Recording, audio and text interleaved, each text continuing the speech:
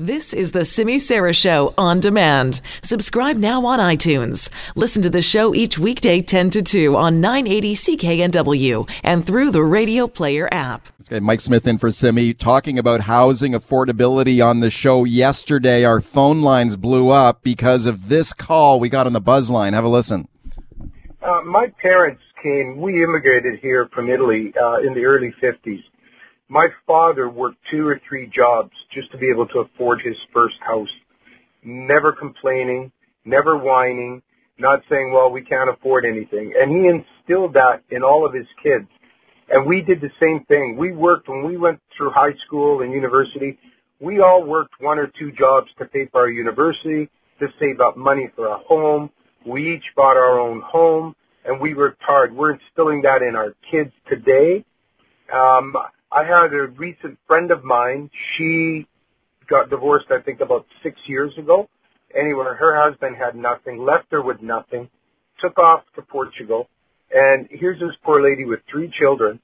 And you know what? She did it all on her own. And she owns a big home, and she still supports her kids, and she works hard. And to take away from all of us that work so hard to give to everybody who's whining and crying because they can't afford anything, because they want to work at one job, 7 o'clock in the morning till 3 o'clock, 5 days a week, and not have to sacrifice anything at all. They want to continue traveling, have their 3 or 4 computers, their cell phones, their electric cars, or who knows how many vehicles, their coffees in the morning. And that's how they live. And they just sit back and whine that they can't afford it. You know what? Too bad. This government has to go, Mike. This government is ruining this province. You can see the province going downhill now. Take the equity away and see what happens. With all the taxes that are going up, and now people are losing equity in their homes, people are becoming poor. What happens when that happens, Mike? Okay, you talk about a hot take there. Now he says, stop whining about home prices. You sacrifice and work harder instead. Do you agree with him? Let's find out on the hot question of the day on Twitter. Would you say, yes, I agree with this guy? You'd say, yes, it takes sacrifice to afford to buy a home? Or would you say, no, the prices are out of control? At CKNW on Twitter is where you can vote on that today. At CKNW on Twitter. Follow me while you're there, please, at Mike Smith News on Twitter, SMYTH, Mike Smith News on Twitter. And phone me on the buzz line on that one and tell me what you think about what you just heard there. 604-331-BUZZ is the number. 604-331-2899. All right, welcome back. This is Mike Smith in for Simi. Qasem Soleimani. That's a name I think most people probably never heard of before. The whole world knows that name now. Iran now vowing severe retaliation after a U.S. airstrike killed its top general, Qasem Soleimani. U.S. President Donald Trump sending out a series of tweets this morning confirming he ordered the airstrike that killed the Iranian general. He said the general was plotting to kill many Americans. He also tweeted out he should have been taken out many years ago. Reaction south of the border, kind of falling along partisan lines. A lot of Republicans praising Trump for a show of strength against the Iranians. Democrats, though, saying this plunges the Middle East into a whole lot of uncertainty. Joe Biden, the presumptive Democratic nominee for president, says Trump just tossed a stick of dynamite into a tinderbox. Where does this go from here now? Let's check in with Professor Stephanie Carvin now. She's Assistant Professor of International Relations at Carleton University. I'm very pleased to welcome her back. Hi. Hi. Thanks a lot for coming on. Who is this guy? Can you explain why it's important that who this guy is? Because a lot of people here may have never heard of him, but he was very popular in Iran, we're told.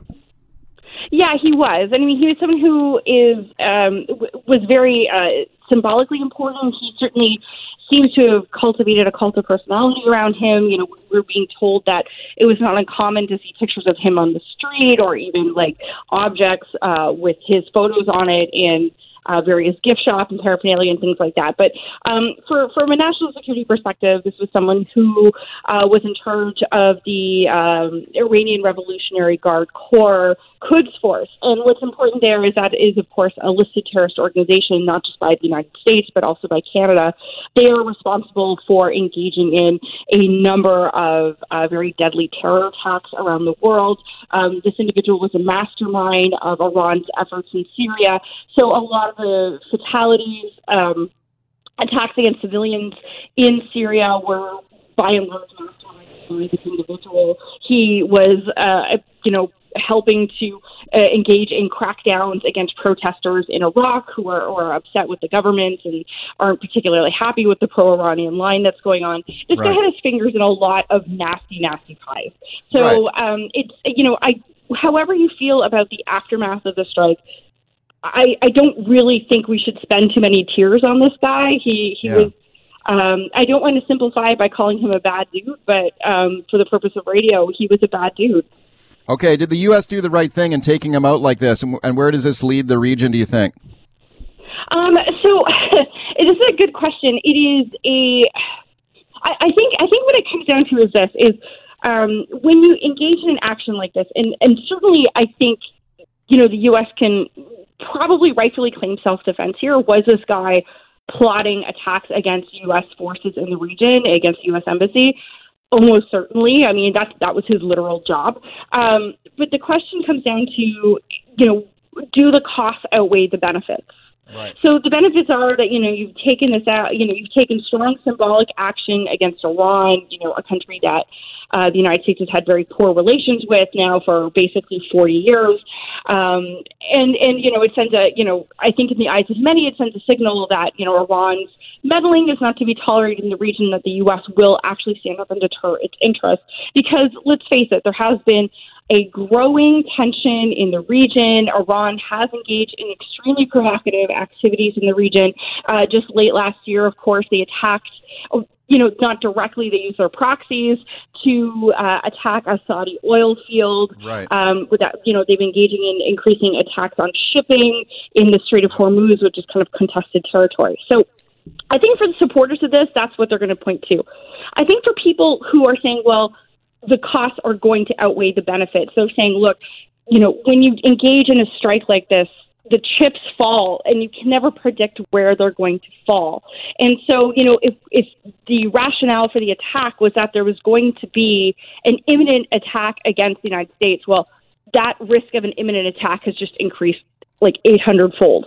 Right. So you've now taken a possibility and turned it into a virtual certainty. Yeah, we don't really know. Iran has a number of tools that they can use, which you can talk about, whether proxy forces, it could be some kind of terrorist strike.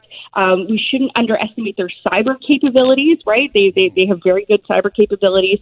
So I think the concern that a lot of people have now is just the uncertainty in what's going to happen, except for the fact that the likelihood of some kind of Iranian response is now increased.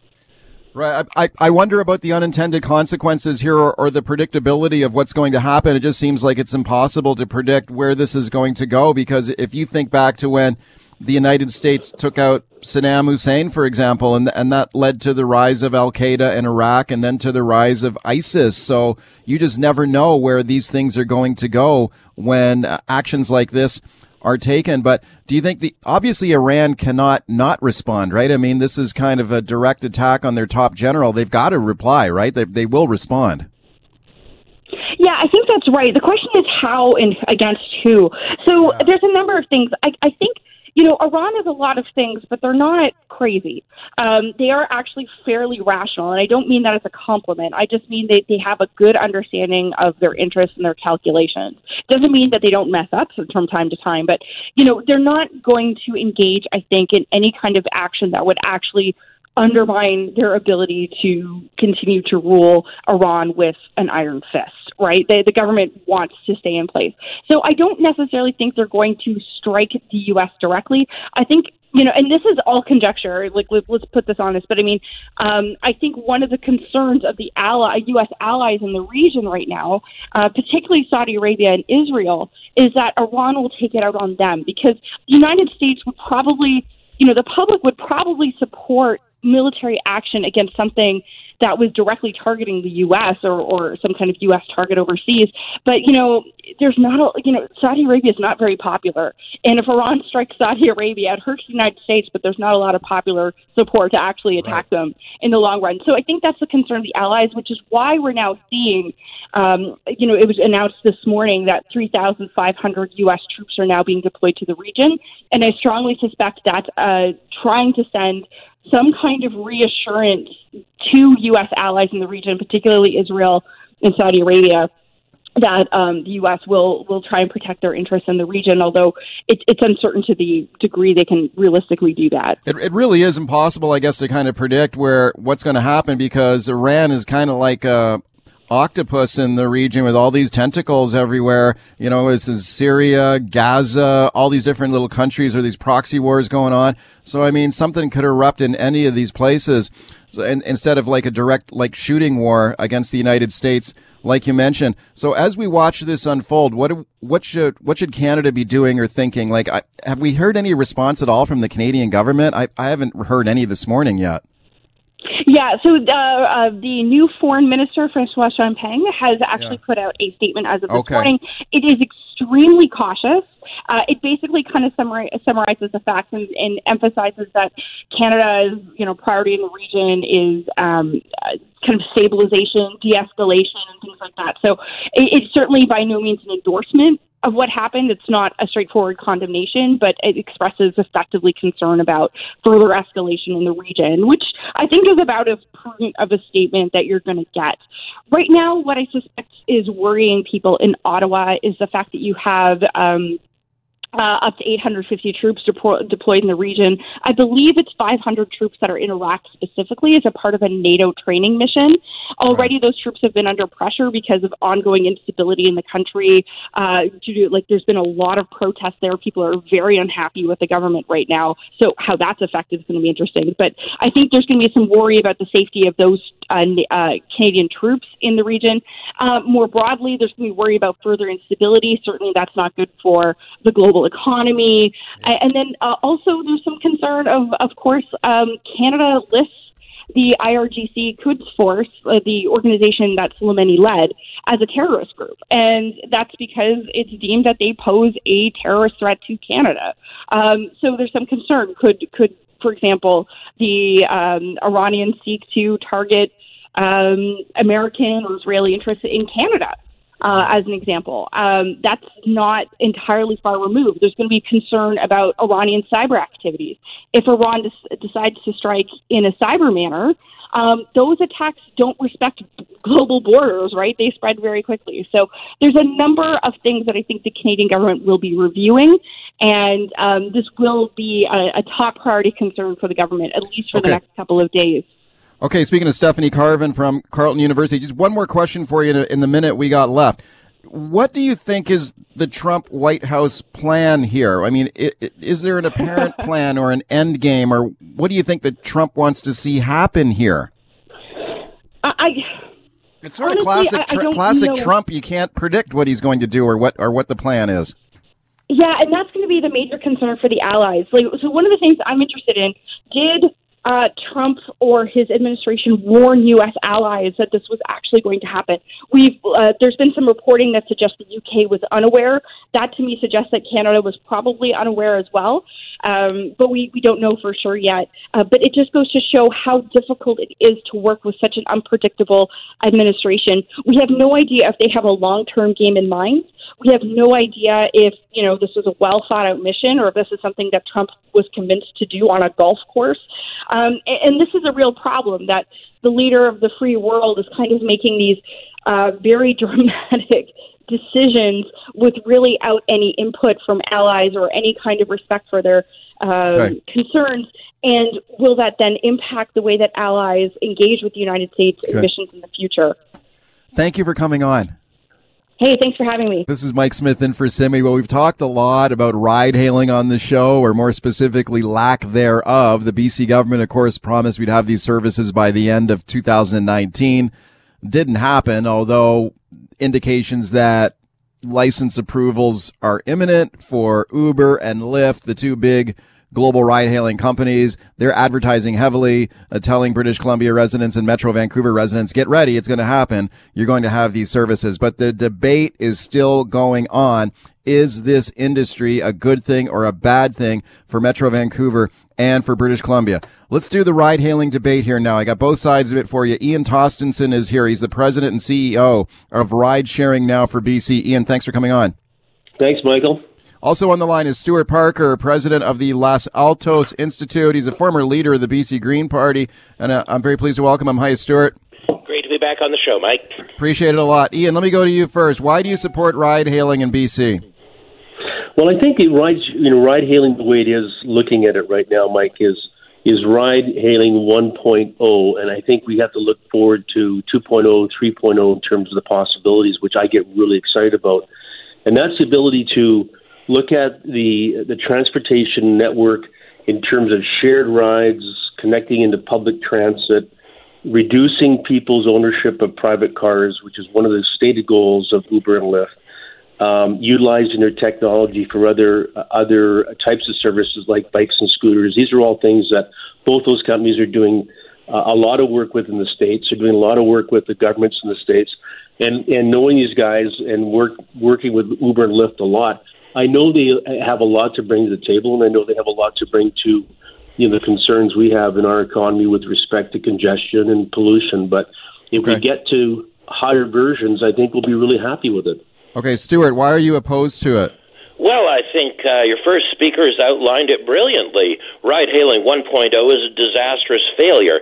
It increases sexual assault, it increases emissions, it increases congestion, it reduces funding and frequency for public transit. It's an unmitigated disaster that your guest isn't even trying to defend. So, I mean, sure, I might be excited about some of the future ride-hailing that's not happening right now that he's talking about. But until it applies to come to BC, I have no interest in seeing a company like Uber depress people's wages, increase congestion. 500 million animals were just incinerated in Australia, and we want to do something that would increase emissions? That's insanity.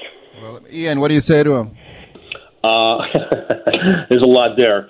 I think we're being a little bit extreme by trying to tie this into Australia. I think, again, as you see this model evolving, is that it does move to electrification down the road. So it's not as bad as Stuart, as you're saying it is. These companies have made some great advancements. These companies are relatively new. They have had some problems, but certainly not to the extent that you have. I mean, if you look at job satisfaction with ride-hailing drivers in the United States, you'll see that 50% of the people are, when they're an educated population driving, they tend to be older, are very happy with the income they're making. They're part-time drivers.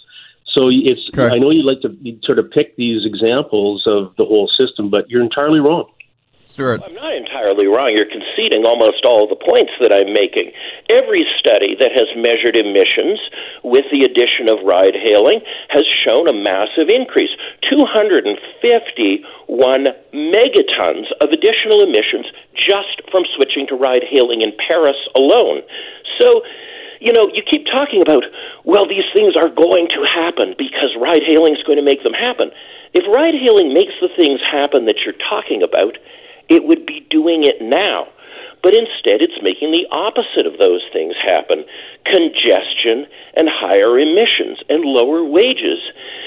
And, okay. Ian, what do you say about what do you say about the fundamentals that we cannot dispute? There's statistics that even Uber admits to. Ian, what do you say about the fear of congestion and emissions in Metro Vancouver if we go with this?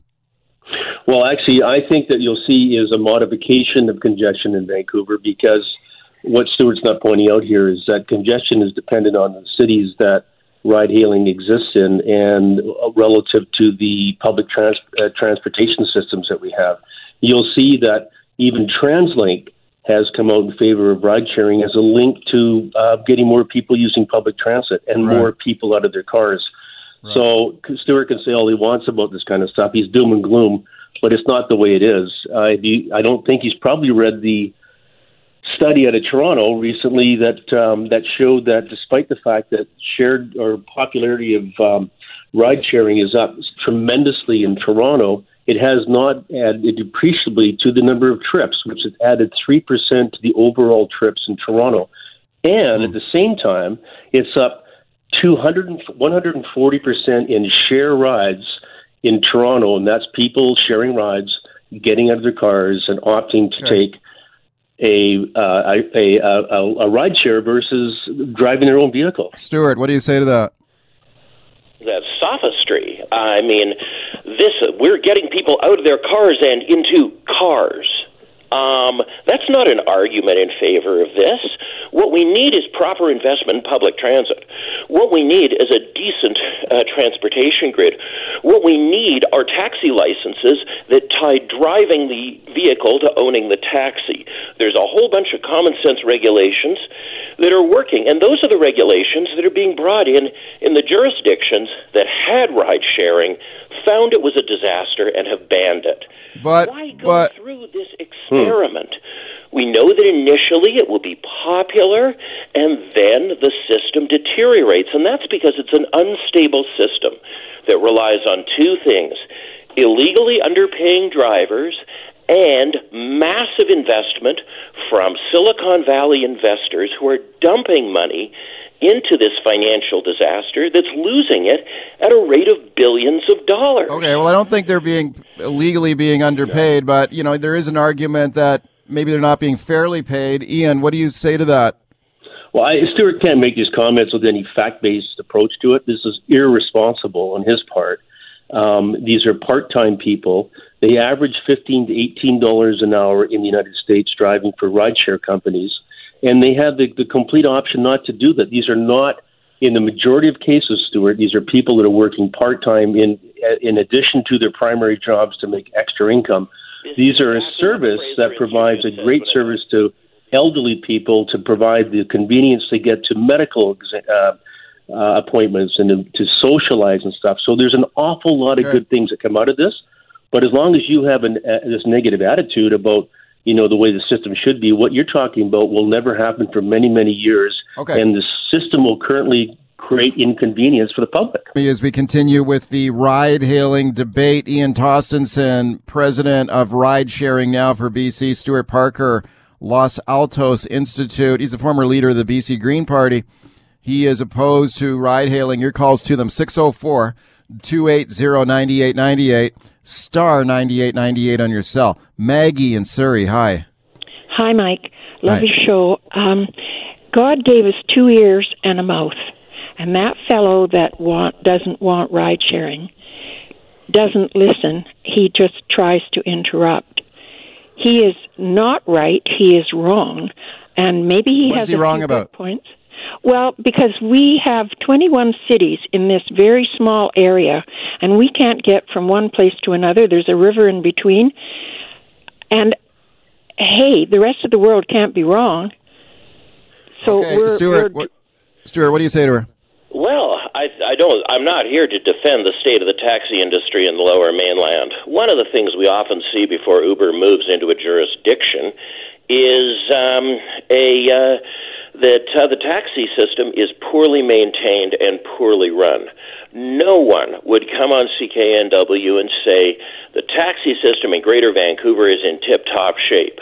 The question is, do we fix it, or do we come up with a system run by billionaires in Silicon Valley that takes whatever future profits out of British Columbia, pays them to American investors, and makes those profits mainly by depressing driver wages? I also want to address something that we said earlier in the previous segment.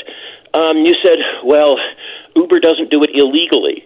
Well, in fact, Uber's in court all over the United States over its labor practices because more and more American governments do think it's breaking labor laws by treating people who are actually employees as independent contractors. Right, so we've got a serious problem. Do we solve it with our money, our infrastructure, our investments, or do we bring in a bunch of Californians who have run transportation systems into the ground in Germany, France, England? Let's go back to the calls. Mike in Burnaby, hi.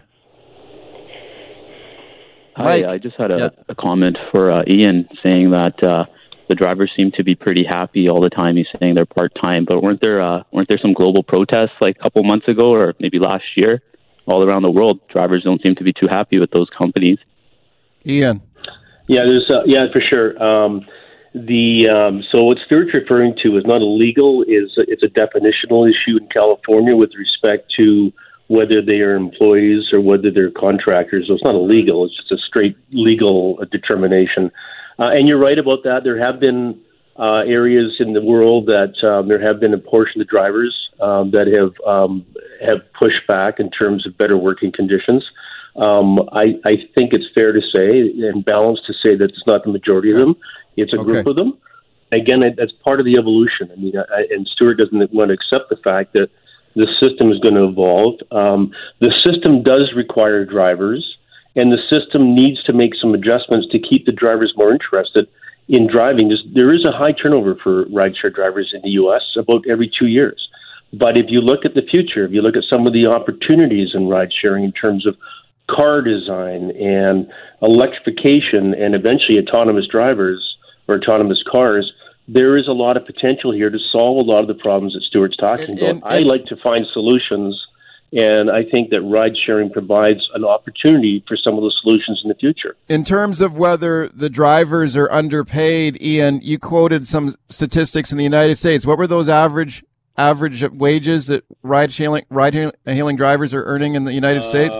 You'll see that here's $15 to $18 per hour is the average wage, depending on which company you're working for. Most are part-time drivers. Okay, $15 to $18 an hour, Stuart. Is that reasonable to you, or do you buy in that? Sure, if I accepted that statistic, and many dispute it. It's an in-house statistic that. Frankly, if you look at Uber drivers, if you look at the main companies, you see far lower wages. I don't know what the sampling rate is that's being used to calculate those averages, but they're certainly not the experience of people on the ground. They're certainly not why Uber drivers are unionizing, why Uber drivers have the company in court, why governments have them in court. And also, but by the end of this mandate, $15 an hour will be an illegal wage to pay in British Columbia. So let's recognize that what's being talked about is, I don't even know how an average could be 15 to 18. Isn't it supposed to be a number, not a range of numbers? So I'm pretty skeptical, and even if it were 15, that would be against the law here by the time these vehicles roll out. Also, again, there are exciting things that are going to happen in the future. Why don't Uber and Lyft wait and show up when those exciting things have happened? Those electrified vehicles, those driverless vehicles, the things you're promising. People are looking for rides now. We're getting a fossil fuel-powered vehicle with a driver, and that's the way you're going to get an electrical vehicle without one? Okay, Stuart, I just got jump in there. Ian, we just got 30 seconds if you want to wrap it up there. Your last thoughts. Yeah, Stuart, I'm just a little perplexed why the Green Party of British Columbia were the ones that really helped us bring in ride-sharing potentially to BC, and you're way off the charts in this one. I don't understand it, and I really am dismayed at the fact that you're much more rhetoric than you are fact-based, and I hope for the people of British Columbia we get ride-sharing in the next 2 or 3 weeks. Okay, I know Stuart would love to respond to that, but we're out of time. But I know you guys both got a lot of time, so I appreciate both of you for being here. Thank you very much. Ian Tostenson, thank you guys. Ian Tostenson, ride-hailing now for BC. Stuart Parker, he's with the Los Altos Institute. He's the former leader of the BC Green Party many years ago. Appreciate both of them and their time. This is Mike Smith filling in for Simi Sara today. Let's talk about housing affordability in Metro Vancouver now, and the news this week about property values declining, at least as reflected in annual assessment notices mailed out to homeowners in Metro Vancouver, showing a general decline in property values across the region. Is this a good thing or a bad thing? Let's check in with BC Housing Minister Selina Robinson. Minister, thank you for your time. Thank you for having me. I appreciate it a lot. What are your thoughts on these housing values we saw in these assessments this week? Well, this is a positive sign that our government's efforts to make housing more affordable for more British Columbians are having a real impact. We need to remember where we were a couple of years ago, where the previous government just sat back and watched housing prices climb well out of reach of average British Columbians. And the people that are living in regions that are hardest hit by those sky high property value increases, they're starting to see a moderation now in housing prices, and that's a good thing. Okay, but you could hardly call the market affordable now, though, right? For most people who are non-millionaires, it's still very difficult to buy a home. It's absolutely still very difficult, and so we still have some work to do. Making sure that we moderate the market was one of our tasks, and making sure that we have the right kind of supply that people can afford is the other part. And so these two different actions will make a difference and are making a difference for British Columbians. What was your goal when the government sort of intervened in the market and started bringing out some of these taxes and policies to kind of suppress demand and cool off the market? I assume you're not looking to crash the housing market. You're looking to, let some air out of the balloon, so to speak? Exactly. To softly have it settle and stabilize. We're seeing now, the trend that sort of has it stabilized. It was out of control. Again, let's remember where we were a couple of years ago with 30 and 40% increases that were absolutely unsustainable. And remember, it affected people who were working so hard to get into the market, and every year they just kept going out of reach and out of reach and out of reach. And remember, people were starting to leave. They're saying, we can't have a family. We need to leave. And that's not good for the economy, and it's not good for British Columbians. It's not good for me as a parent. I'd like my children to be able to stay.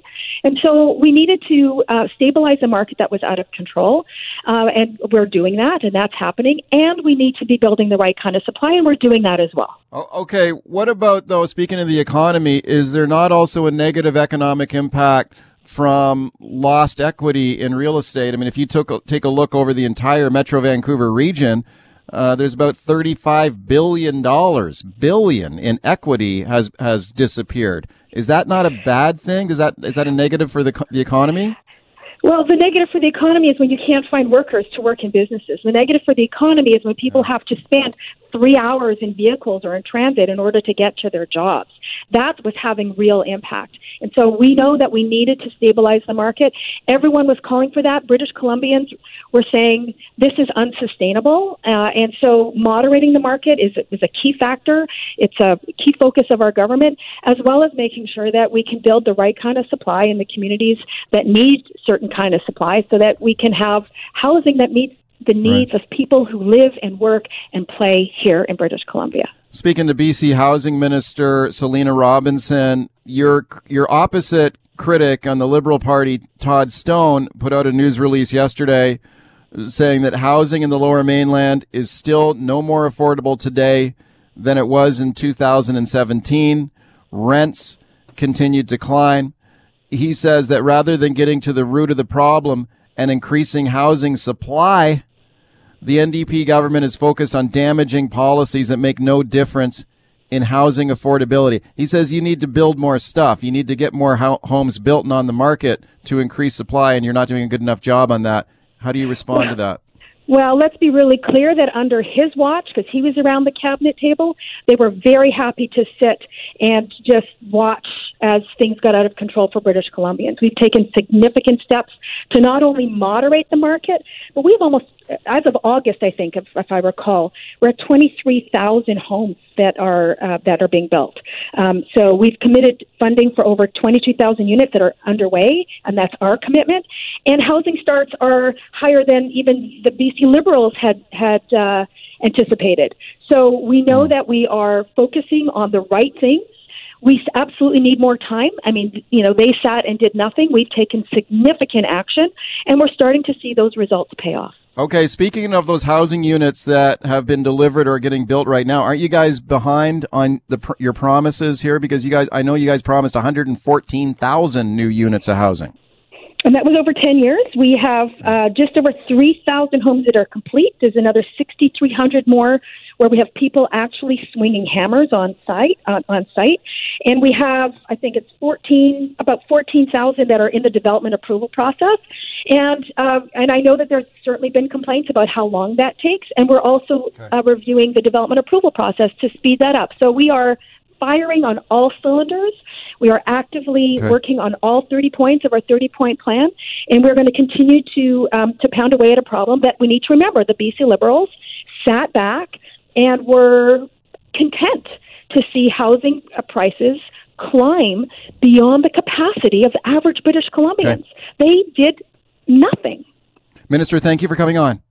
All right. Thank you. Have a great day. Bye-bye. Thank you. Appreciate it. BC Housing Minister Selina Robinson. Well, you heard her ripping the Liberals there. Let's get their response right now on the line. Liberal MLA Todd Stone. He's the official opposition housing critic. Hello, Todd Stone. Thanks for coming on. Well, Happy New Year, Mike. Okay, I know you were listening to her remarks there. She was taking some good shots at the Liberals there. How do you respond to her?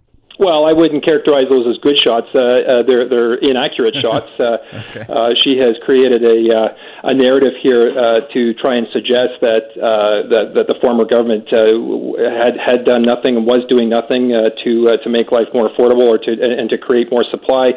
You'll remember in 2016, 2017, we actually launched an investment of almost $1 billion to create 5,300 units of affordable rental housing across British Columbia. And in fact, during our entire time in government, we invested almost $5 billion in creating new units of housing. And these were actual units of housing that had real people in them, unlike the NDP's claims and the minister's claims to having created 24,000 units to this point. She has presided over a government that has created that has actually opened the doors on barely 2,500 units of new units of affordable housing across British Columbia against a target of 114,000 units that they promised. Well, she said that's over 10 years. Sure, but I would argue that the pace that they're at, 2,400 in the first 2.5 years, it's going to take 100 years before they fulfill their 114,000 commitment for affordable housing. And she says life is not more affordable under the NDP. Housing is not more affordable today than it was in 2017. The Royal Bank of Canada puts out their benchmark affordability index for housing. Back in 2016, 81.1% of families in Vancouver could afford a home. Today, that number is 82%. So it's actually gotten worse. The BC Real Estate Association also pointed out about 2 months ago that they believe, based on the tracking of housing sales in the province, that prices may be now going back up as of October, up about 5.1% year over year. So housing is not any more affordable today. Would you be willing to? 2.5 years ago.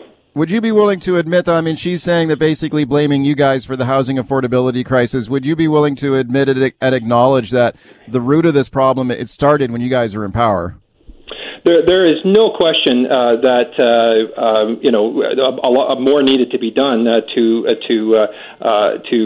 ensure that more British Columbians and more Vancouverites, more Metro Vancouverites, more folks in Victoria and so forth could afford to get into the housing market. That's why we took the actions that we took as the former government in the 2015, 16, 17 period, and we made no bones about the fact that there was no question that more needed to be done. It was actually our government that introduced the 15% foreign buyers tax. It was our government that amended legislation to enable the city of Vancouver to create the vacancy tax that exists in the city of Vancouver. So, I think where the minister grossly oversteps here, in addition to not delivering on the commitments that her party made, to suggest that the former government did, quote unquote, nothing, is just patently wrong. And I think British Columbians can see through that more so today than previously, because this is a government that is failing to deliver on the commitment to make housing more affordable, life more affordable, and to create 114,000 units of new housing across British Columbia. Thanks very much for coming on. Thanks, Mike. All right, this is Mike Smith in for Simi. Let's talk about the breaking news at this hour. Police investigating the first homicide of the year in Vancouver, and it comes as many feared after a serious assault in Oppenheimer Park on New Year's Day. Of course, the location of that tent city. Vancouver police say a man was assaulted just before 1 p.m. on January 1st near the basketball courts in the park. The victim, identified as Jesus Cristobal Esteban, 62 years old. He died in hospital yesterday. Police continuing to investigate. Now, this is something that a lot of people feared. In fact, Melissa DeGenova, Vancouver City Councillor, told Global News just last month, quote, there was a shooting at that time, with the shooting and another shooting recently related to Oppenheimer Park, I'm concerned it's only a matter of time before we unfortunately do see a death. I don't want to fearmonger, but do I lose sleep over this? In fact, I do. Unquote. Melissa DiGenova joins me now. Counselor, sadly, you were correct there in your what you thought was going to happen. Yes, Mike, it's a really unfortunate way to start 2020, and I'm saddened to hear about this news. I understand that the Vancouver Police Department just moments ago have released a statement. They have indeed, and it is sad news. And is it fair to say you thought this was going to happen? Something like this? Well, I mean, it's difficult to predict this, but I take what our first responders say very seriously as a city council member, but also as a former park board commissioner who was on the park board at a very volatile time. And during that time, there wasn't a lot of agreement on that park board back in 2013. However, with Oppenheimer Park in that situation, that board came together and called for an injunction and supported an injunction, and together cleared the park because of the safety concerns that we were hearing about. And it's not necessarily violence from people in the park. I want to make that very clear. It's that these people who have no other place to go, some of them, are sitting ducks. They may have had a place to go before. I know I've spoken with many media outlets, especially during the month of August when I was deputy and acting mayor and was in close communication with our staff. BC Housing had come in. Some of our staff had postponed their vacations, and every single person on that site was offered housing. That's not to take away from the situation that we're in now, this devastating news about, a life has been lost here. Yes. And I think that there was concern that could happen because of the overdose crisis, because of the way people were heating their tents, or also because of the violent criminal element that we're seeing around Oppenheimer Park. And my understanding from listening to what the VPD had to say at the park board meeting and also listening to what they'd said at council and answering questions that city council members had was that there was a violent criminal element that was new to this specific area and that was impacting the vulnerable and marginalized people who were part of the encampment. So that's my big concern, and this is a very unfortunate situation. Okay. Certainly my thoughts are with the friends and family of this individual who unfortunately lost their life. Okay. But I think now we also need to move forward, and I'd call on the park board to really consider this. I'd hope that there would be a meeting quite quickly, or at least the park board would convene to discuss an injunction. I know that there's a new chair, and I'd call on the chair now. It's absolutely time to make sure that the park board is moving forward united. I know that Commissioner John Cooper, Commissioner Tricia Barker had a special meeting of the park board because they had concerns about the criminal aspect and because of the safety. Okay, speaking to Vancouver City Council. Speaking to Vancouver City Councillor Melissa DiGenova about the first homicide of the year in Vancouver, she basically predicted it. It is related to Oppenheimer Park. Do you believe, Councillor, you believe the tent city should be shut down and cleared out? Where would those people go if you do that? Well, I'd hope that, again, we could work with BC Housing and that we would be able to find, at the very minimum, shelter and, in the long term, housing for these individuals. We tried before in August, and I'm happy to do what I can to work with the park board and our staff to try and move that forward. But this is a very unfortunate circumstance and way to start off the new year. Okay, we just have 1 minute left. You mentioned you called the residents of that tent city down there like sitting ducks because of the danger down there. Do you fear that we've got one homicide here now? Do you fear that this could happen again? We could see more violence if something isn't done?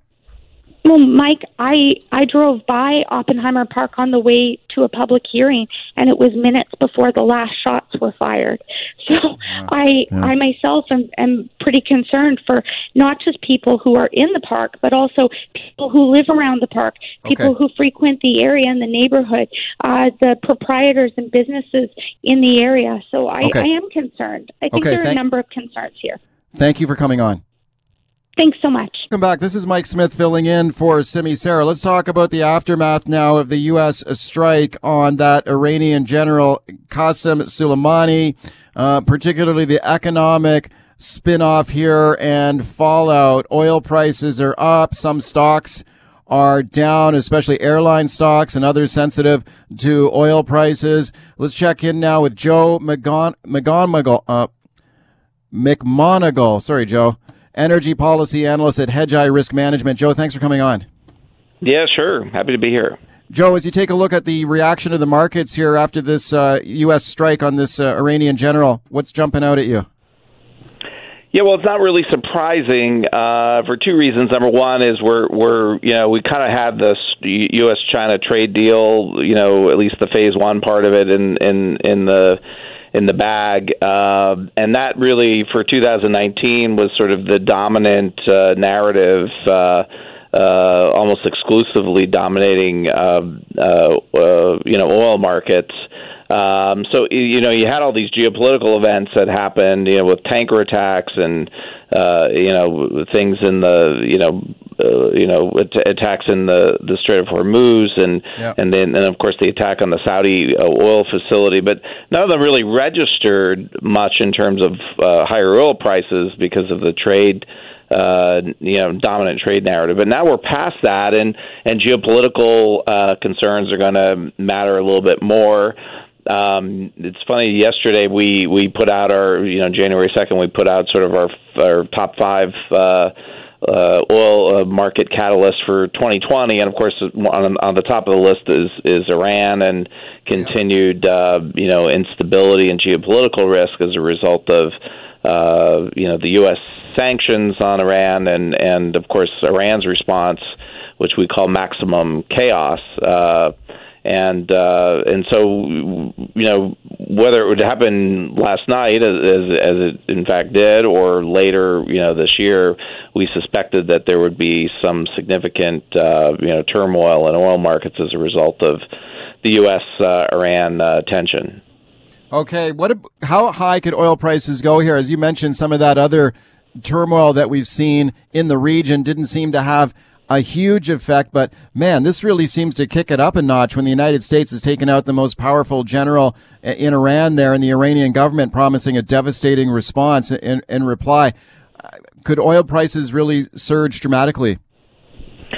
Well, I think oil prices are really responding to, look, the Iranians went after that Abqaiq oil processing facility in Saudi Arabia, which really was unthinkable before. And so that if they've done something like that, what might they do, as a result of a retaliatory strike? Will they go after some kind of U.S. infrastructure? Not in the U.S., but in the region, either in Iraq or somewhere else in the region, or will it be an oil asset at one of the U.S. nearby partners? The U.S. has bases in Qatar and Bahrain. Would maybe they go back into Saudi Arabia? I think they want to probably, they'll probably want to show for domestic political consumption that it's, that they're going directly after the U.S. But if it's, but it could be an oil-related asset in which that would have even bigger consequences for oil markets, and so look, I think markets are expecting further retaliatory action from Iran, but at the same time, whatever Iran's probably thinking 2 steps ahead. What will the U.S. do in response to that? Much like the Saudis were thinking, what if we strike? What will Iran do next? And so I happen to think that first of all, I doubt Iranians know what they're going to do yet. But I do think it'll be a measured response. I don't think there's going to be. So I guess I think it's going to be more measured than other analysts and commentators are speculating about now, and I think it's because the Iranians don't want to really get into a military confrontation with the U.S. because they end up losing, and two, the U.S. doesn't want a war here. But I think Trump decided that enough was enough. I mean, the Iranians had basically had these tanker attacks, went after Saudi Arabia. They sort of fomented the violent protests at the U.S. embassy in Baghdad that actually breached the gates. There was a U.S. contractor employee that was killed, by Iranian militias. So I think Trump just decided, this is a red line now, and I think it's important too because the Iranians had their calculus is they cause enough trouble in the neighborhood from a military standpoint, and they're calculating Trump doesn't want to go down that road, and so that gets him to the negotiating table to end sanctions. But obviously, we've contended for some time that was a miscalculation on their part, and obviously that's the case. So I think that now Iran has to put this into their calculation moving forward. Trump is not going to just sit and take whatever they're going to do. I also think, by the way, this is something that other places like Venezuela should keep in mind.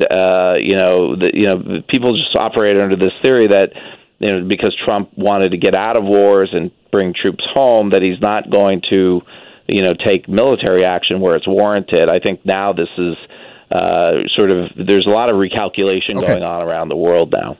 Joe, thanks for coming on with your analysis.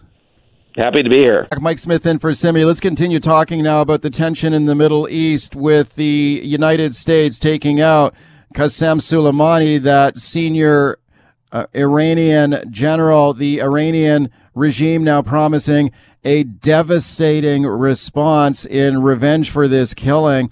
We talked a little earlier about the economic fallout from the events in the Middle East. Let's talk about what could happen next now with my guest, retired Lieutenant General Robert Walsh. He served in the U.S. Marine Corps for more than 39 years before his retirement in 2018. General, thanks for coming on. My pleasure, Mike. Thanks for having me. Can you tell me a little bit about, for people who have never heard this guy's name before, Qasem Soleimani, who is this guy, and why is it so significant that the United States have taken him out like this? Major General Soleimani, for those coalition members and U.S. service members who served in Iraq, would be very familiar with him during that time period. As the commander of Iraq's Islamic Revolutionary Guards Corps, or Quds Force, he was really the one responsible for getting a lot of the large-scale, very potent roadside bombs into Iraq. And that's where I think you see the numbers that are attributed to him, that 600 or so U.S. casualties will be directly attributed to what General Soleimani did back during that time period. Since that time, though, he has really become kind of the leader, the backer of all the strategy going on, certainly from Iran, from a military standpoint, across the Middle East. And when I say across the Middle East, I mean from all the way down in Yemen to where Iran is really trying to build a strategic land bridge going from Iran across Iraq into Syria, into Lebanon, and places all the way into Gaza. So he really is the one that's been kind of building the strategy, using a lot of proxy forces across that region, and that's what you see as these Iraqi Islamic or groups that he's got that he's working with in Iraq that support the Iranian government inside Iraq, using those as a proxy force, just like they've done in other parts of the Middle East. And in almost every case, it's there to counter the U.S. efforts and coalition efforts that are going on in the Middle East. Speaking to retired Lieutenant General Robert Walsh, it's interesting to see the domestic reaction to this event in the United States, which seems to be kind of falling along partisan lines. You got Republicans praising President Trump, saying this is showing America's strength and resolve here and taking this guy out as an enemy of the United States. The Democrats, though, especially the leading nominees for the presidential nominee for the Democrats, though, with a very different take on it. Joe Biden saying this is like throwing a stick of dynamite into a tinderbox, and Bernie Sanders saying Trump could lead the United States into a costly war here. What's your take on it? Do you think this was the right thing to do? I think looking at it from a strategic standpoint, it was the right thing to do. And I think listening to the administration lay this out, you have to take this thing in a larger perspective on how long this has been going on. And it really came from Iran's continued development of nuclear weapons against really the treaty that they had signed. And so with that, the U.S. started putting some pressure on them, and it was largely in the economic area. Putting economic sanctions on them was really starting to put a stranglehold on them. And what we started to see was Iran acting out. And those are the things you saw with the attacks on oil tankers, the oil fields in Saudi Arabia. They shot down the U.S. drone. And finally, to this point here, where they actually killed an American contractor supporting the Iraqi forces and wounded several U.S. service members. And that was kind of a red line for the administration, that even when you saw that they shot down a U.S. drone in the Persian Gulf, when they shot that down, there wasn't any immediate military reaction that you would have seen under previous administrations. There was a little bit more restraint because we knew the economic sanctions by the administration were working. But at that point in time, President Trump clearly laid that out, that was going to be a red line not to cross and kill any U.S. citizens or Americans that are in the Middle East. And when they crossed that, I think it was clear. So I think they made the right call. There's obviously some strategic implications going on over this across the globe, and now it's going to be the U.S.'s effort is going to have to be now to be able to maintain the pressure and also to gain support from partner nations, both in the Middle East and across the globe. But I think what you've seen on the partisan side is, as you're aware well of, there's elections coming up, and those that are running for election are always generally going to take the opposite side on what's going on and these sort of things to try to make a name for themselves or to be able to prove their opponent wrong. But I think in this case, it was about time to make this type of decision.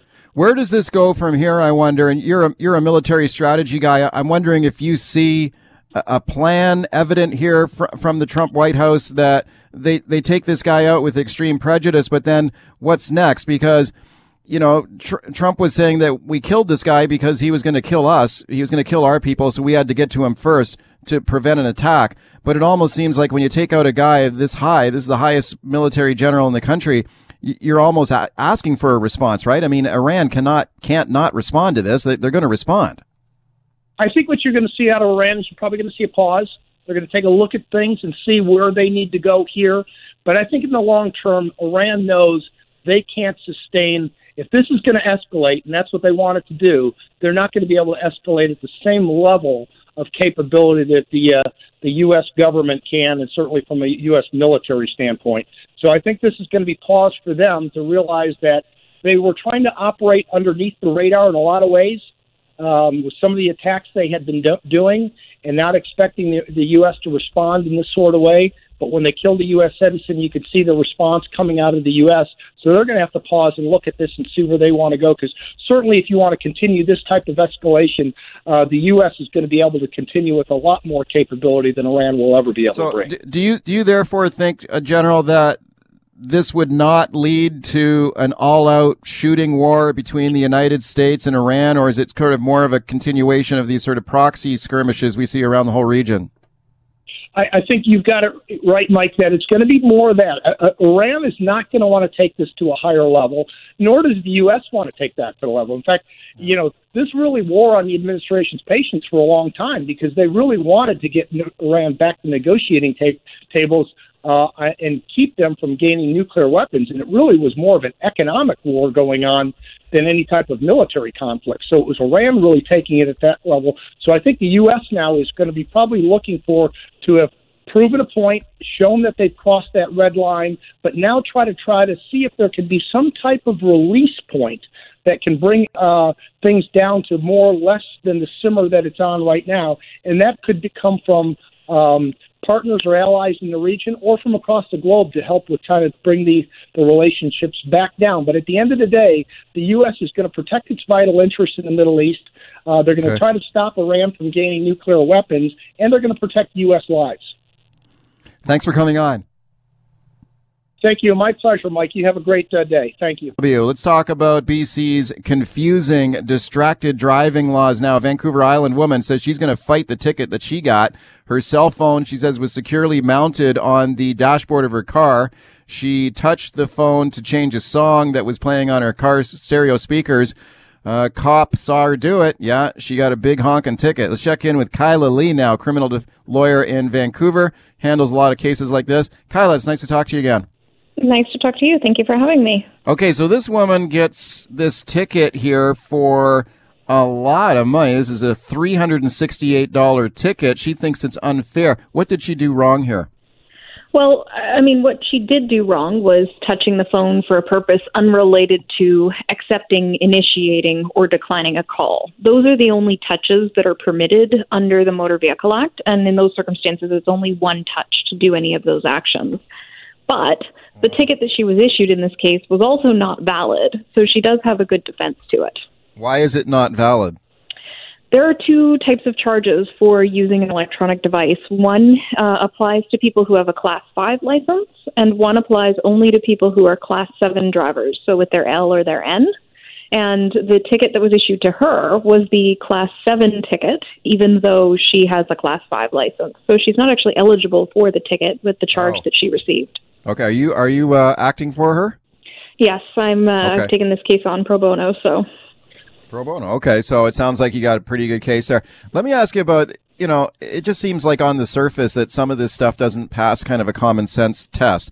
If you have the phone securely mounted on your dashboard in some sort of dedicated phone holder, which she did, you're telling me you are allowed to touch the phone to accept a phone call. That's okay, but you can't touch it to change a song on your speakers. Right? Correct. Is that correct? Okay. That's correct. And it is absurd. It completely defies common sense because it's about as dangerous to tap the phone to change the song on the phone as it is to tap the radio to change the radio station or to change the volume. It's no different. Yeah, and don't a lot of new modern cars now have touch screens in them? A lot of modern cars have touchscreens, and some of them are incredibly distracting. The Tesla screens are about the size of a computer monitor. Right. So there seems to be a lot of confusion out there about exactly what is legal and what's illegal under distracted driving. Can we go through a couple of the cases that we've heard about? I mean, what was that one that the woman who said that you're not allowed to put your phone in a cup holder? Was that one ever resolved? Yes, that has been resolved. There have been two cases now from the BC Supreme Court that have said you are allowed to have your phone loose in the vehicle, regardless of what class of license you have. As long as you're not touching it or using any of its functions, the phone can be sitting there. That's totally fine. Okay, I also saw an argument on Twitter, and I believe you, Kyla, you weighed in on this one with someone saying that this is actually, these laws are kind of unfair to poor people, because if you've got an old car, an old beater that maybe doesn't have a good radio in it, people are using their phones to listen to music. So it's sort of not fair to people who can't afford a newer car. I don't know. It's a bit of a bank shot for me, but what do you think of that argument? Well, I mean, I think it makes better sense in the circumstances of changing the song, where, on my car, I have a newer car, and so I can flick a switch that's on my steering wheel to navigate the song on my music when I'm playing it through the car. But a lot of cars don't have that function. And to expect people to comply with the law and still be able to have the, enjoyment of listening to their music through the speakers, the law needs to accommodate everybody's circumstances, right, as long as there's not a public safety risk. And there isn't. Okay. Is the law unfair? I think so. I think the law is unfair. It's a huge consequence that is applied across the board, regardless of what you do with your phone. So if you pick it up to check a text message at a red light versus if you're actively sending a text while you're in motion, one is much less dangerous than the other, but you get the same punishment regardless. Do you think that should be legal then? Like if you're stopped at a red light, you should be allowed to check a text message? I don't think so, but it's not as dangerous inherently as actively texting or actively talking and holding your phone to your ear while you're driving. And the law could easily, vary the type of punishment that people get based on the conduct they're engaged in and the public safety, risk that's posed by that conduct. But it doesn't. And that makes an unfair law because people are being treated unequally under the law. What about touching the phone, say, to change a song on that you're listening to on your speakers? Do you think that should be allowed? If the phone is securely mounted in a proper phone holder on the dashboard of your car, should you be allowed to touch the screen for something other than taking a phone call? Yeah, touch the screen to confirm a change in GPS directions. When your GPS pops up and says you can save 5 minutes by taking this route, to click OK, to click, the shuffle button to change a song. Something that's a one touch to use a feature of the phone doesn't take your eyes off the road long enough to pose a significant risk, and any more risk than any of your vehicle's built-in features do. Okay, here's what we'll do, Kyla. We'll take a break right now. When we come back, we'll keep talking about this, but let's open the phone lines now, and you phone me and you tell me what you think about this story. Here you've got a Vancouver Island, a single mom going to university, and she gets slapped with this massive ticket, $368 for touching the phone to change a song. The phone is mounted on the dashboard of her car. Do you think that should be allowed? You are allowed to touch the phone to take and hang up a phone call. Should you be allowed to scroll through songs on Spotify? Should you be allowed to check a text message if it's mounted on the phone? What about when you're stopped at a red light? Do you think these distracted driving laws are fair? Or if you have questions about how the law and it's applied, call me right now, 604-280-9898. Paul in Vancouver. Hi. Hey, how are you? Good morning. Good. Yeah, forget touching your cell phone to change a screen. I've literally been driving, and every morning I'd watch this guy eat breakfast going by me at 120 kilometers an hour. One morning he had like a bowl of cereal with milk, and he's spooning it into his face.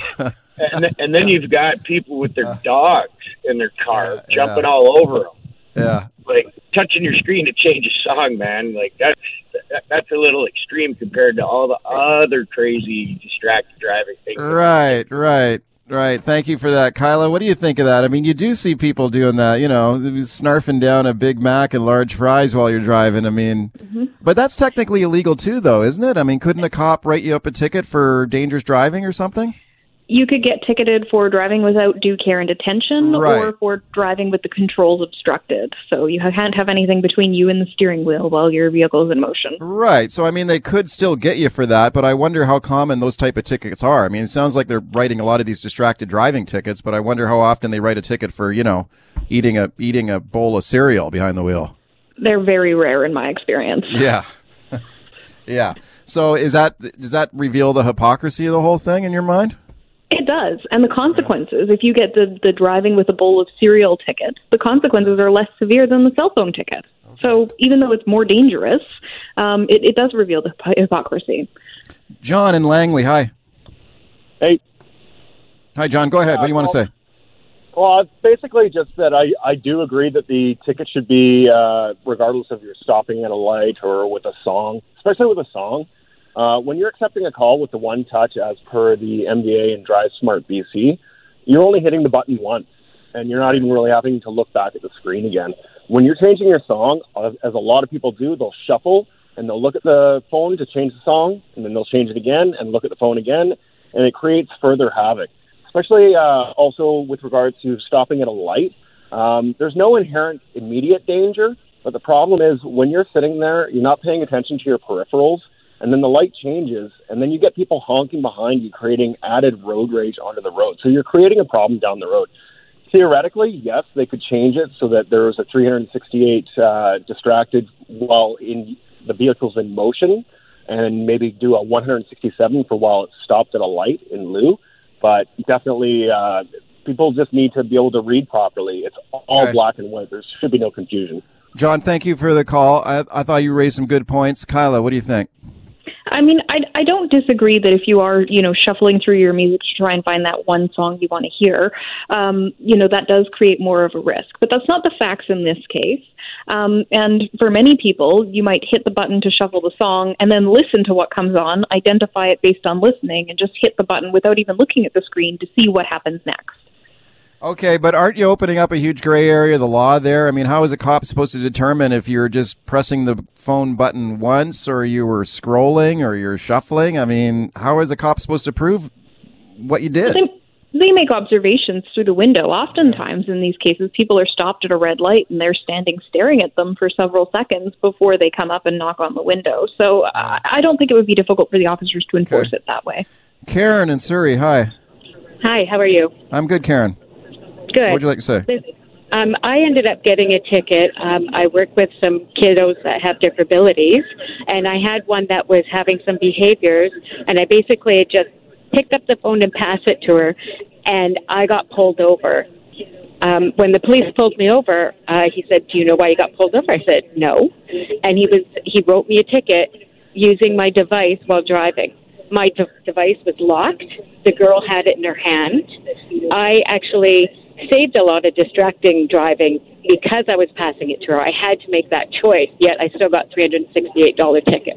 So you got the ticket for giving the phone to someone else in the car.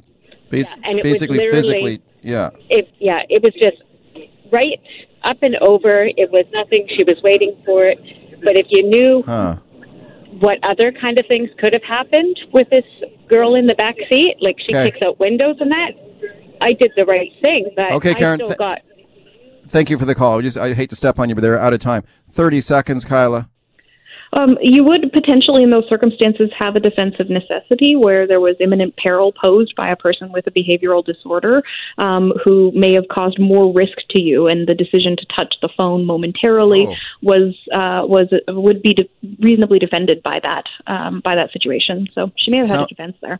Sounds like she needs a good lawyer. Yes. Okay. Just giving you a quick plug there. Okay, Kyla, thank you for coming on. Thank you for having me. You bet. That's Kyla Lee. All right, it's Mike Smith filling in for Simi. The tent city at Oppenheimer Park in Vancouver has been going for more than a year. A lot of people who were critics of that tent city and wanted it shut down had been predicting it was only a matter of time before someone lost their life down there. Sadly, those predictions have now come true with the first homicide of the year in the city of Vancouver related to violence at Oppenheimer Park. Police investigating after a man was assaulted at the park on New Year's Day. He died yesterday in hospital. Police have identifying the victim, 62-year-old Jesus Cristobal Esteban. Is this more evidence now that park is dangerous and should be shut down? Let's check in now with Vancouver City Councillor Sarah Kirby-Young. Councillor, thank you for coming on. Hi, Mike. Thanks for having me. Okay, this is a sad day to hear about this homicide related to the park. A lot of people saw it coming. Your thoughts on what's happened here? Well, I think you said it, Mike. It is really sad. It's not surprising. I think I, along with others, said that God forbid that we would have a homicide, and we could potentially, if the situation is left unchecked, and that's what we have now. I think we need to be careful to get the facts. I know Vancouver Police are just releasing those now. We know the identity of the victim. We don't have details yet about if there's sort of any criminality with the individuals involved on both sides. But regardless, I think that this speaks to what the Vancouver Police have been talking about and advising the Vancouver Park Board that they feel the situation in the park is unsafe and they don't sanction the continued encampment in the park. Do you believe the park should be shut down? I do. I think it's time for an injunction, and I think it's time. I think there are no human rights that trump or triumph over the loss of life, period, and that's what we're seeing right now. And so we need to put that first. We need to get people into the housing available. It's not perfect. Not everybody, liked all of the housing that was available, but there was housing offered in August, and letting this situation carry on is just not good for everybody. It's not safe. And I really fear for sort of innocent victims in the park and around in the neighborhood who are increasingly scared, and they should be. Right. There's been a lot of people who have been raising the alarm about the danger of the tent city, including first responders, police, paramedics, and firefighters who've been called out frequently to the tent city in Oppenheimer Park and warning that there was a lot of danger down there, that people were being preyed upon. There's violence, there's weapons, there's a lot of drug dealing going on, and that it was, as you mentioned, like a lot of people were saying, it just seemed to be like a matter of time before we had to cover a story like this of a homicide related to that park. When you have talked to those first responders of the police, what do they tell you is the situation down there in terms of the danger to people? Well, I've talked regularly with senior VPD officials. I've talked regularly with our fire chief, and our fire chief has said he's really concerned that he was really just concerned around sort of unintended harm or potential injuries or deaths due to things like tents and fires. And so that was one thing that our professional staff have told the Vancouver Park Board repeatedly, as well as council. In terms of the Vancouver Police, we hear that those officers won't go in the park alone at night. They won't go in twos. They're going in larger groups now. And if our first responders that are there to protect people don't feel safe, that's a warning sign. And when you have all your professional staff saying, look, this situation can't continue, we don't sanction it, we don't support it, and we're standing up and saying that, then I think the elected officials need to listen. I'm really at a loss as to what the Vancouver Park Board is doing. They said that they wanted to move forward towards a voluntary decampment, and they wanted to do a study and figure out what the housing needs are. Well, last time I checked, they're in the business of parks, not housing. The city already has a housing department. We've worked closely with BC Housing. That work has been done. There's a huge outreach that has happened with the residents in Oppenheimer Park, and it's time to move forward. So if this doesn't get the park board to do it, I don't know what will, but it is absolutely irresponsible, and for them not to take action, they need to do it, and they need to do it right now. Speaking to Vancouver City Councillor Sarah Kirby-Yung, when you talk to supporters of the residents of the park who think it should be allowed to continue, it should not be shut down, quite often you hear people say, well, look, these are the poorest of the poor, these are very vulnerable people who got nowhere else to go. And I think in many cases that's absolutely true. But I think the tragedy is there are bad people down there who will go down there and prey on these people. And your colleague on city council said, Melissa DiGenova told me earlier in the show that some of the people down there are like sitting ducks as they're being preyed upon. They are marginalized people, and we do need to look after them and take care of them. And that's why the city came up with a housing plan to support them. But they are, the longer the situation goes on, they're being preyed on by people because they are vulnerable. And so, again, I go back to it's about taking care of the people in the park, and they need help, but so do the residents of the area that need the right to sort of feel safe in their neighborhood. And they're increasingly not. We've got seniors down there. We've got, some people, families down there. We've got residents that are actually trying to use that park and just feel safe walking around their neighborhood. So I think that this isn't about not taking care of the people. This is about looking at the risk, and the risk is too great to leave the encampment the way it is. Okay, the hesitancy by the park board to shut the tent city down is the most common excuse you hear or explanation is that there's nowhere to put these people. They don't have enough. There's not enough adequate housing to rehouse these people if they're moved out of the tent city. What do you think about that? Like if we got an injunction to shut the tent city down, which I'm kind of in agreement with you that maybe that needs to be done, but where do you go? What do you do with them? Well, I think I go back to saying that in August, the city worked really hard with BC Housing and partners to make sure there was enough housing together before they wanted to move forward with the injunction in August. And that plan was in place, and there was housing for every single identified individual in that park. And the park board said no. They wanted it to be a voluntary decampment. And there's a few people down there that I believe are using this as an opportunity, as an activist opportunity.